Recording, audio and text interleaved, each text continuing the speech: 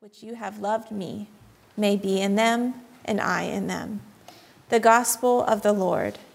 Praise to you, Lord Christ. You may be seated.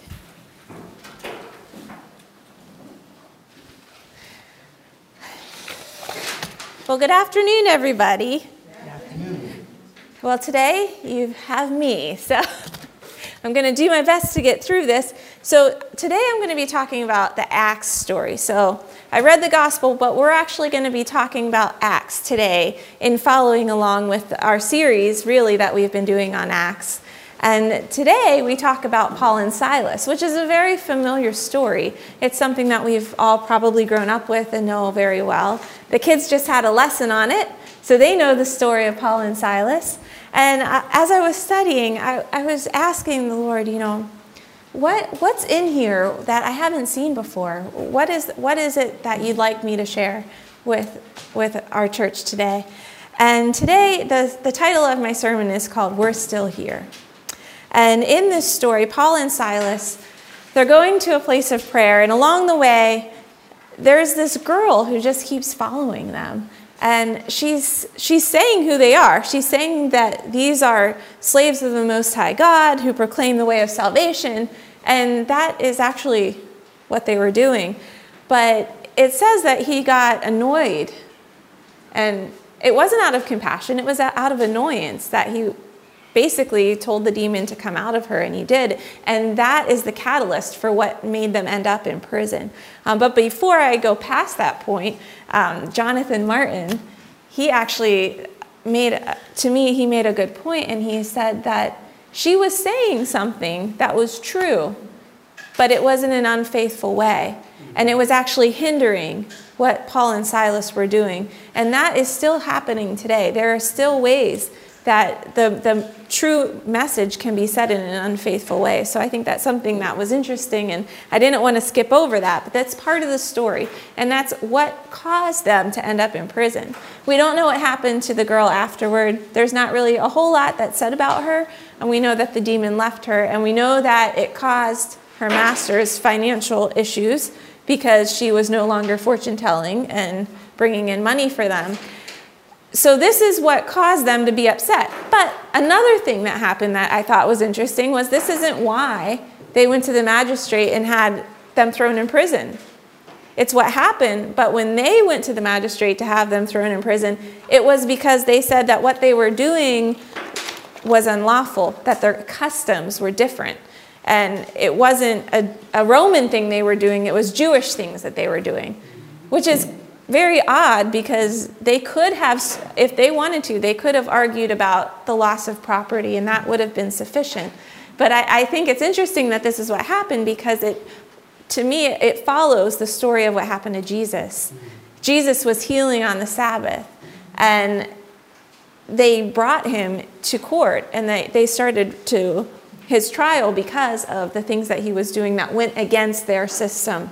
These were people that were doing something that was going against what the Roman way was, and they didn't like it. And they got the people involved, right? They got the crowd involved. It sounds a lot like Jesus. Crucify him, right? So the crowd flogged them too. The crowd beat them too. So then they go in prison.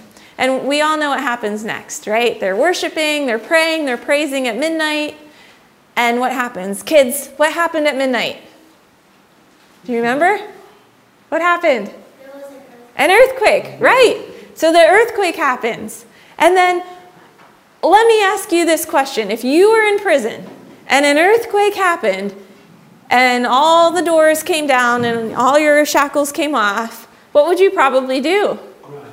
Right? You'd probably run. You'd probably like, hallelujah, praise the Lord, my prayers worked. God is faithful, I'm out of here, right? But they didn't. They stayed. And not only did they stay, not only did Paul and Silas stay, but all the prisoners stayed. And then what happened? The jailer, right? The jailer, he thought all was lost. He had failed his job. It was over. Life was over. But it wasn't. And they told him, wait, don't do that. Wait, we're still here. We're still here. And that's the title of the message today.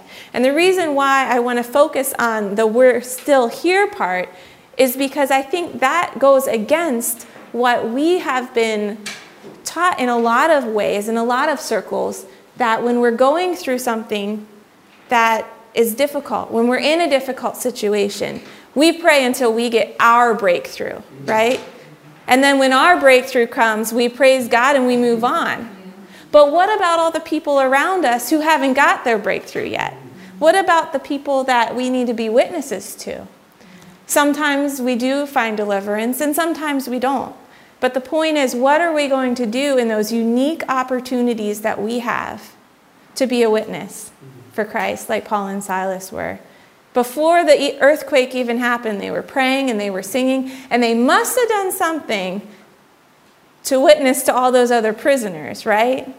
They must have had some sort of witness to them, because they couldn't have had any effect on the jailer and his family if they hadn't already been a witness to all of the people in the prison around them.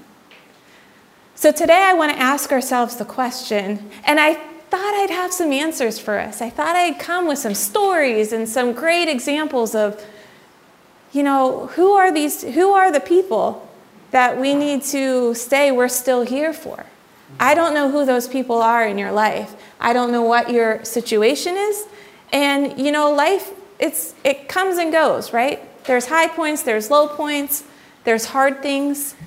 I was talking to somebody last week, and she's been going through chronic pain, chronic illness.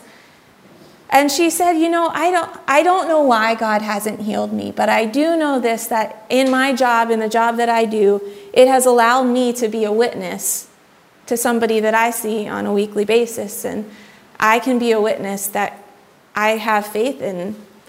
If God doesn't heal me, that doesn't mean that God's not God. So I think that sometimes maybe we can be a witness in whatever that situation is that we're going through. And then sometimes God does. He does make a way. There is an earthquake moment. But what do? Do we celebrate and do we move on and we say, hallelujah, praise the Lord, and we move on? Or are there still other people there that we need to stick around for? I was talking to JP about this, and most of you know we live in Struthers. If you haven't been to Struthers, it's a little town, not too far from here. Houses are all teeny tiny houses all in a row. They all look the same. You pull up the driveway and you can touch your neighbor's window. And before our neighbor, she was moving, and she was so excited, because I don't know if you're familiar with the area, but she was moving to Boardman. And she was so excited. She's like, I finally got out. I finally got out of Struthers. It's like, you should try and get out too if you can. And sometimes it's where we're at.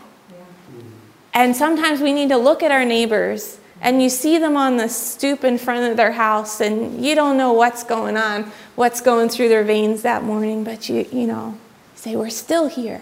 We're going to love you, and we're going to witness to you because we're still here. And I don't know what that is for you today, but I just want to encourage us all to think about that, and think about Paul and Silas, and think about how not only did they transcend the darkness of that moment when they were praising and singing and worshiping, and then the earthquake came, but the fact that they stuck around after the earthquake, there's something to that. And as I was studying Walter Wink, I have a quote from him. I'm just going to read it real quick. He wrote an article called "Freedom in Bonds," and it was a Sojourners article. So if you subscribe to Sojourners online, you can find his article. And he said the earthquake could have become a means of escape. They refused this apparent miracle. Why do Paul and Silas refuse to leave? Are there times when we must abandon our own needs for the justice on behalf of others? They refused, and this I got from JP, they refused to make God the means of blank, the means of escape, the means of what? And we have to be careful that we don't just use God to be a means of provision, a means of healing, a means of this for me. And just tying this in before I pray and head out of the sermon, when we were praising and worshiping, I had this sense in my spirit that when we come to the table, and after we've all taken communion, there's something that we do with the bread, right? There's pieces left over. And what do we do with them? We eat them. And when we're eating, JP or I, whoever's celebrating, as we're eating what's left over, we're realizing that each piece that's left was meant for somebody who's not here. And that just, in my spirit, I'm not sure how that ties into my message, but I felt like that was something that needed to be said. That we can't just, when the earthquakes in our life happen and there's a way, and then we're just like, praise the Lord, see you later. It's about me, it's about my this, my that. There's other people out there. There's people maybe in our community that are sick and couldn't be here today for some reason. There's people who haven't even been in church for forever, or maybe have never been their whole life. But there are people who that was meant for them, and they're not here today. And praise the Lord, I think last week we had like 2 pieces left. I was like gonna cry. I'm like, there's only 2 pieces left. So I don't know, that just was in my spirit. I want to share that with you. So as we go through this week, I just want us to resonate on that. And I'm going to read that quote one more time that was in the beginning of our bulletin today. And it was from Richard M. Landers, and he said, "Wherever the Spirit moves, the work of worship and witness by faithful people brings freedom to all who believe." It wasn't just their freedom. It was also the freedom of the jailer and the freedom of his whole family, because they all were baptized. And the beautiful part of the story, before I close, I don't want to leave this out. At the very end, what do? They take Paul and Silas into his house. They wash his wounds. And there's a parallel between the jailer washing their wounds, and then what do? They get baptized. So there's a washing. There's a washing of their wounds. There's a washing of the jailer in a spiritual sense. So, but before I go, I didn't want to forget that. That was so good. And there's joy. They were full of joy. And that was part of the song with "He Touched Me," right?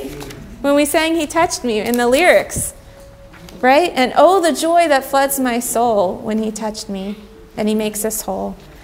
And the theme of wholeness is all through all of our texts for today. There's a theme of wholeness. Let's bow our heads.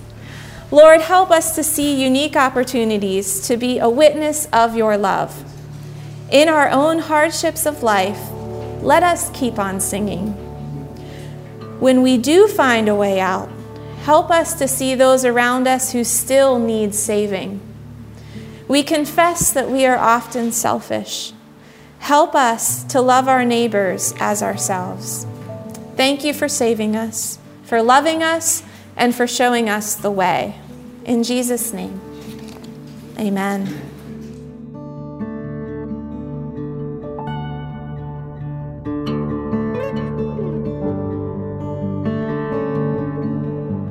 Thank you for listening to the Sacred Commons podcast. You can find out more about us at our website, thesacredcommons.com. If you feel connected to this ministry in any way, we appreciate your support. We appreciate your partnership. It helps us continue to do this work in the city of Youngstown, where we are happy to be launching a new church plant. Finally, why don't you come and join us for a service? 323 Wick Avenue at the beautiful St. John's Episcopal Church. We meet in the chapel. Come and worship with us. We'd love to see you there. Now may the Lord bless you and keep you. The Lord make his face shine on you and be gracious to you. The Lord turn his face toward you and give you peace. Amen.